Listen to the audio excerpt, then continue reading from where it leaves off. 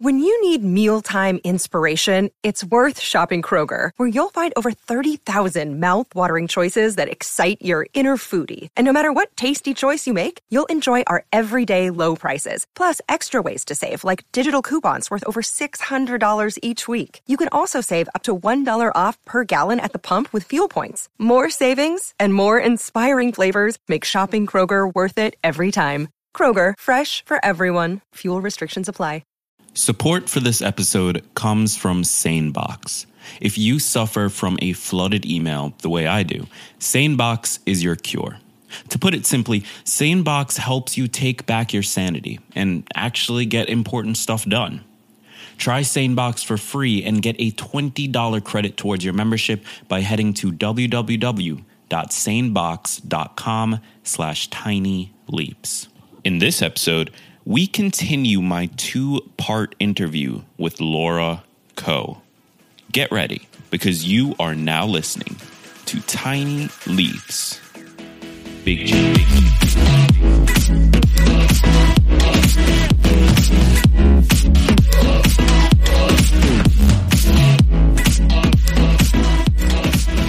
Welcome to another episode of Tiny Leaps, Big Changes, where I share simple strategies you can use to get more out of your life. My name is Greg Clunis, and yesterday we started our discussion with Laura Ko about her concept called emotional obesity, and we left off right around when she was telling us about how to audit our emotional state and our emotional obesity.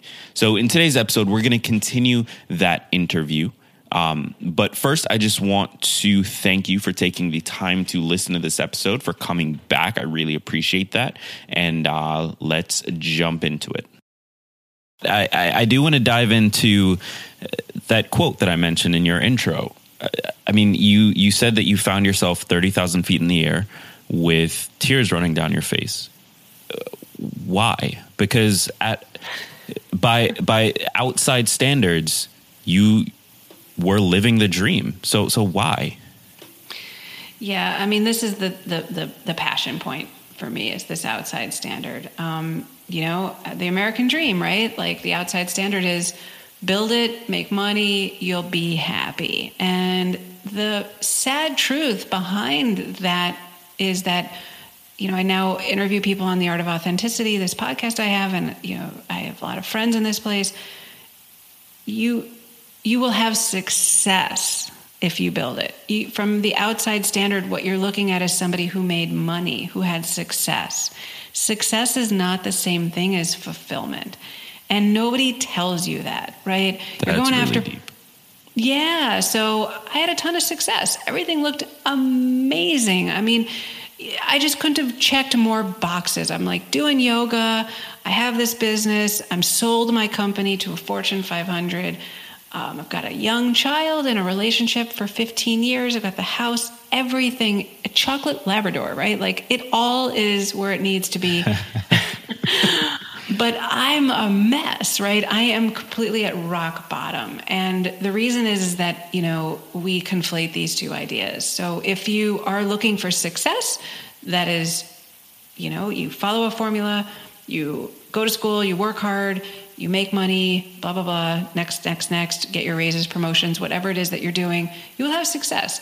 But if you're looking for fulfillment, for passion, for an authentic life, a meaningful life to you, don't look down that path. And that's happiness comes from fulfillment. It doesn't come from stuff, right? It doesn't come from money. And so money gives you things. And I'm not a purist. I mean, I love it. It's great. I can afford a nice vacation or a lifestyle, and there's certain pressures that are off. But that's not happiness. Those are just pleasure points. And so when you get pleasure separate from your contentment, from your fulfillment, that's when you can start really finding the fulfillment and contentment that I think most of us really crave. So what did you... Because I think most of us, the issue we run into is we sort of go down this path, and maybe later on we realize we're not fulfilled. Maybe we're successful, but we're not fulfilled. how did you get yourself out of that? Because I think we sort of tend to feel like we're too committed or too deep into this path that we chose, and maybe it's not the right path, but like we can't just leave now and have the last however many years wasted. So how did you, from an emotional point, get yourself to make that switch? Yeah, I mean, you're getting right into the heart of it.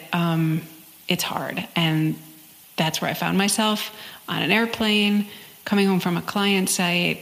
I had analyzed this every way that there is to analyze. I was going through the pros and the cons, and objectively, I could tell this was a great life. And so why am I not happy? Or is it me? What's wrong with me? And I would just exhaust myself, right? And everybody around me is like, here she goes again.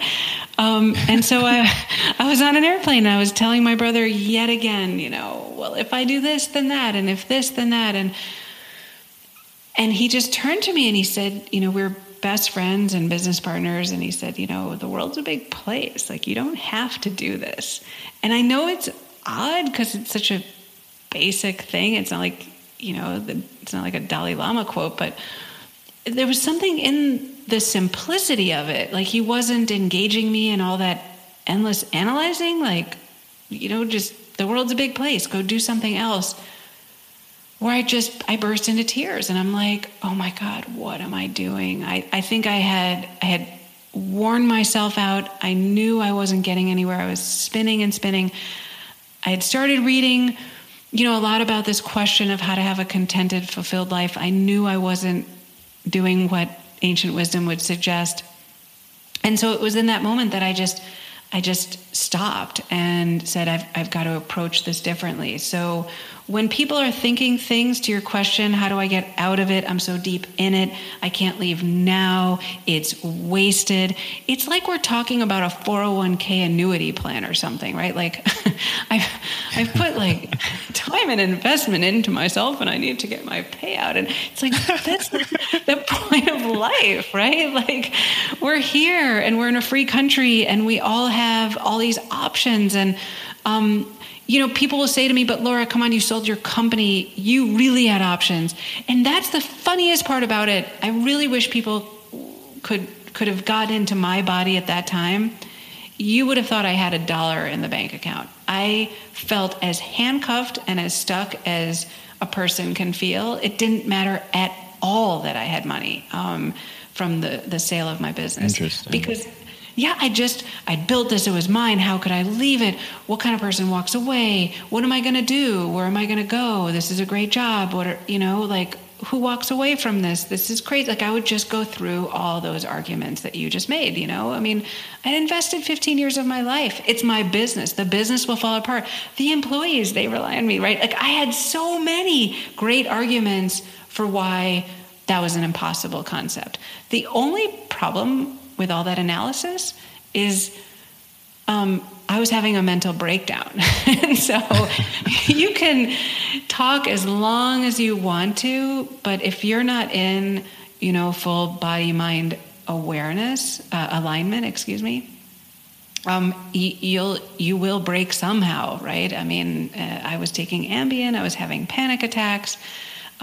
So, as many arguments as you want to make, it won't matter. Your system will eventually retaliate, and you'll have to make that change. And many people talk about that. They got sick, or they just freaked out and they left their family. And this is what a midlife crisis is, right? You just have a total flip out one day. Right. So is this what you mean by emotional obesity? That's what I mean. I left, and first of all, the minute I left, it was like a freedom. I knew I'd made the right choice. I was like, and it's so cliche, right? After we make the choice, you're like, what was I thinking? Why did it take me so long? Right. I was home and I started to write this book, and I was looking at all the self-help and thinking about how to have an authentic life and how to find that contentment and meaning that I was looking for. And I was like, oh my God, it's all these layers and layers of thoughts, like we just talked about, right? Like all the ways I justify everything in my life that got me here. Like I'm weighed down by my own thoughts, right? It's emotional weight. It's emotional obesity. And I think I was like equivalent 400-pound, right? Like couldn't walk around the block at that point, like emotionally, right? It's just, I would let a singular thought weigh me down until I would be incapacitated to follow my heart and what I wanted.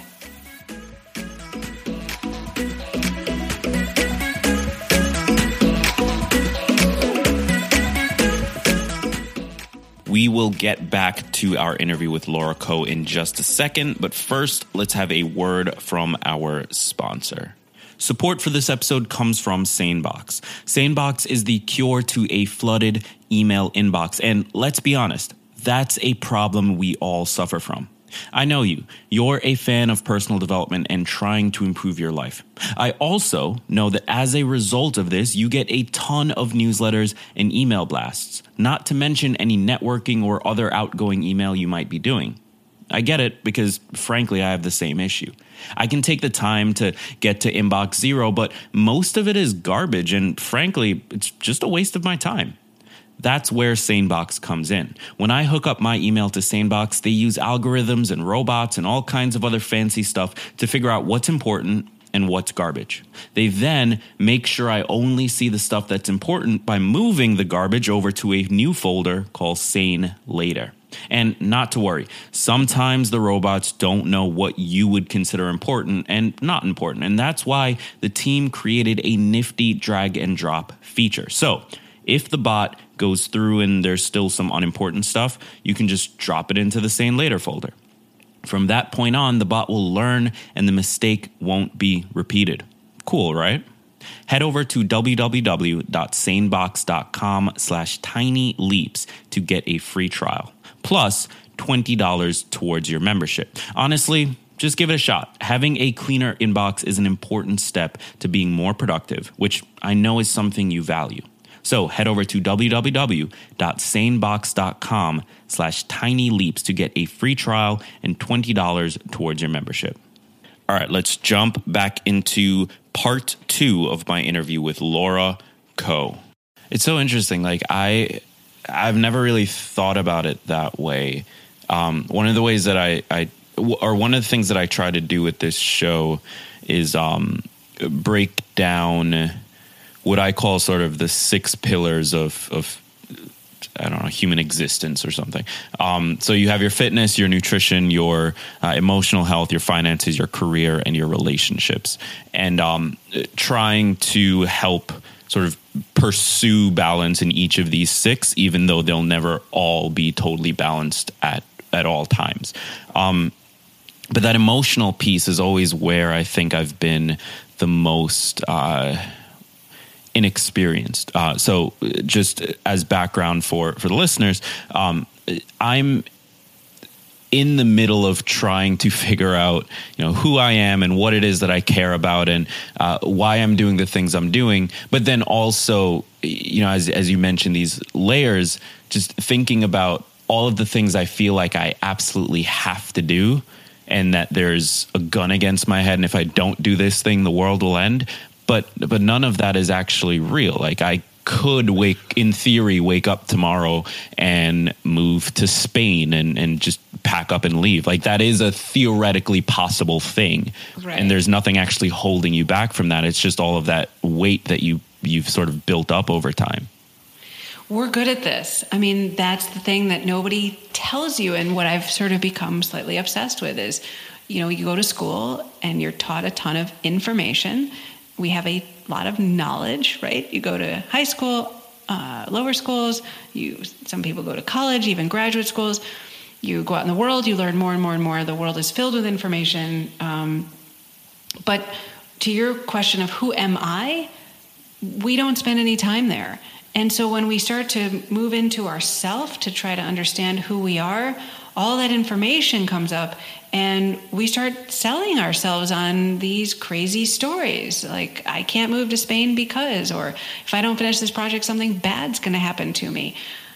and it's not necessarily true, but for some reason we're incredibly good at talking about the external world and how it's in the way of whatever we need to do, or, I can't leave my company because, or in your case, I have a gun to my head to do this project, or something bad will happen.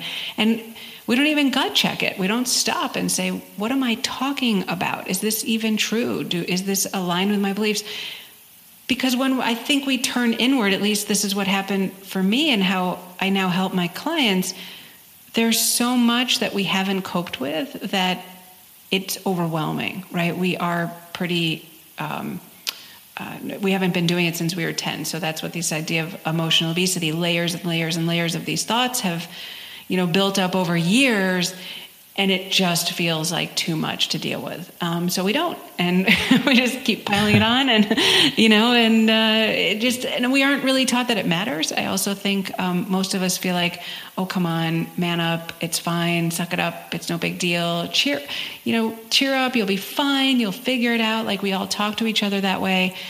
It's not about cheering up, and it's not about manning up. It's about mastering your mental life, about who's in control of your thoughts, you, or are they just like unconscious ramblings that decide your life for you, right? It's very frightening to me to think I'm just having random thoughts and I'm not gut checking them and I'm taking action, right? And I'm building a life piece by piece, and it's not necessarily aligned with my values. So one last thing, and I don't want to eat up too much of your time tonight, but so you mentioned earlier that you have kids, or a kid, right? Mm-hmm. I know for a fact that many of my listeners either have young children or teenagers. I don't personally, but I do have a young niece and nephew that I care enormously about. How do we... Because I've always believed that the way you sort of change the system is to educate the children to sort of pay attention to these things, right? Because that's the generation that'll bring it into the next. So how do we raise the kids and teenagers that we care about to think more about this? Like, do you have anything that you've personally done or anything you've thought about? 100%. I mean, if there's something I'm passionate about more than anything, it's the effect that this unresolved emotional weight has on your children. And so much like your eating habits affect how you feed your children, your mental habits affect how you can raise your children. And so I have an 11-year-old.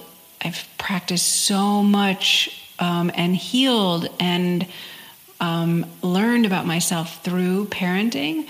And so you have for all the parents out there, right? You have a child, it's overwhelming. The first year or two is just slave labor. You're just drowning and staying up all night and trying to keep up with diapers and bottles. And it's just, you've never been so sleep deprived in your entire life. But after a little time, there's this tiny, tiny little person there who is in their purest form. They are completely authentic. They are completely honest. They are so ready to say anything, and it's so honest. If they don't want pizza, they will tell you that they don't want it. If they don't want to eat their vegetables, they will throw themselves on the ground, right? Like, they don't have any filter. And that's what we love. We love being around them because it's like this, pure essence of self. And so, Dr. Shefali is like my hero on this topic. If you haven't checked her out, Conscious Parenting, I'm just everywhere I go, I try to pitch her stuff. But the idea is that, yes, we want to help the next generation, but the reality is that the best way to learn to parent better isn't reading a parent manual. It's healing yourself and being conscious of your own driving forces, your own motivators. Why are you doing what you're doing? And how can you approach your child from a perspective where you honor them entirely for the being that they already are, and that their behaviors are what you're here to help them with, navigating the real world, right? Like, they don't drive, they'll run into traffic, they'll eat ice cream and throw up, and they'll stay up until 2 a.m. But who they are as a person, right? That's whole, and that you want to foster and care for that whole human that's in front of you. And anything that gets in the way of your ability to do that, like fear that, that we're sure that they'll be safe. And so parents will say, well, I need to really teach them in the home because this is where I'm going to toughen them up so they can function in the real world. And it's like we sell ourselves on these crazy ideas, probably because we were sold on them. But that's where we can really help the next generation, is checking yourself, checking where you're coming from. Are you coming from fear?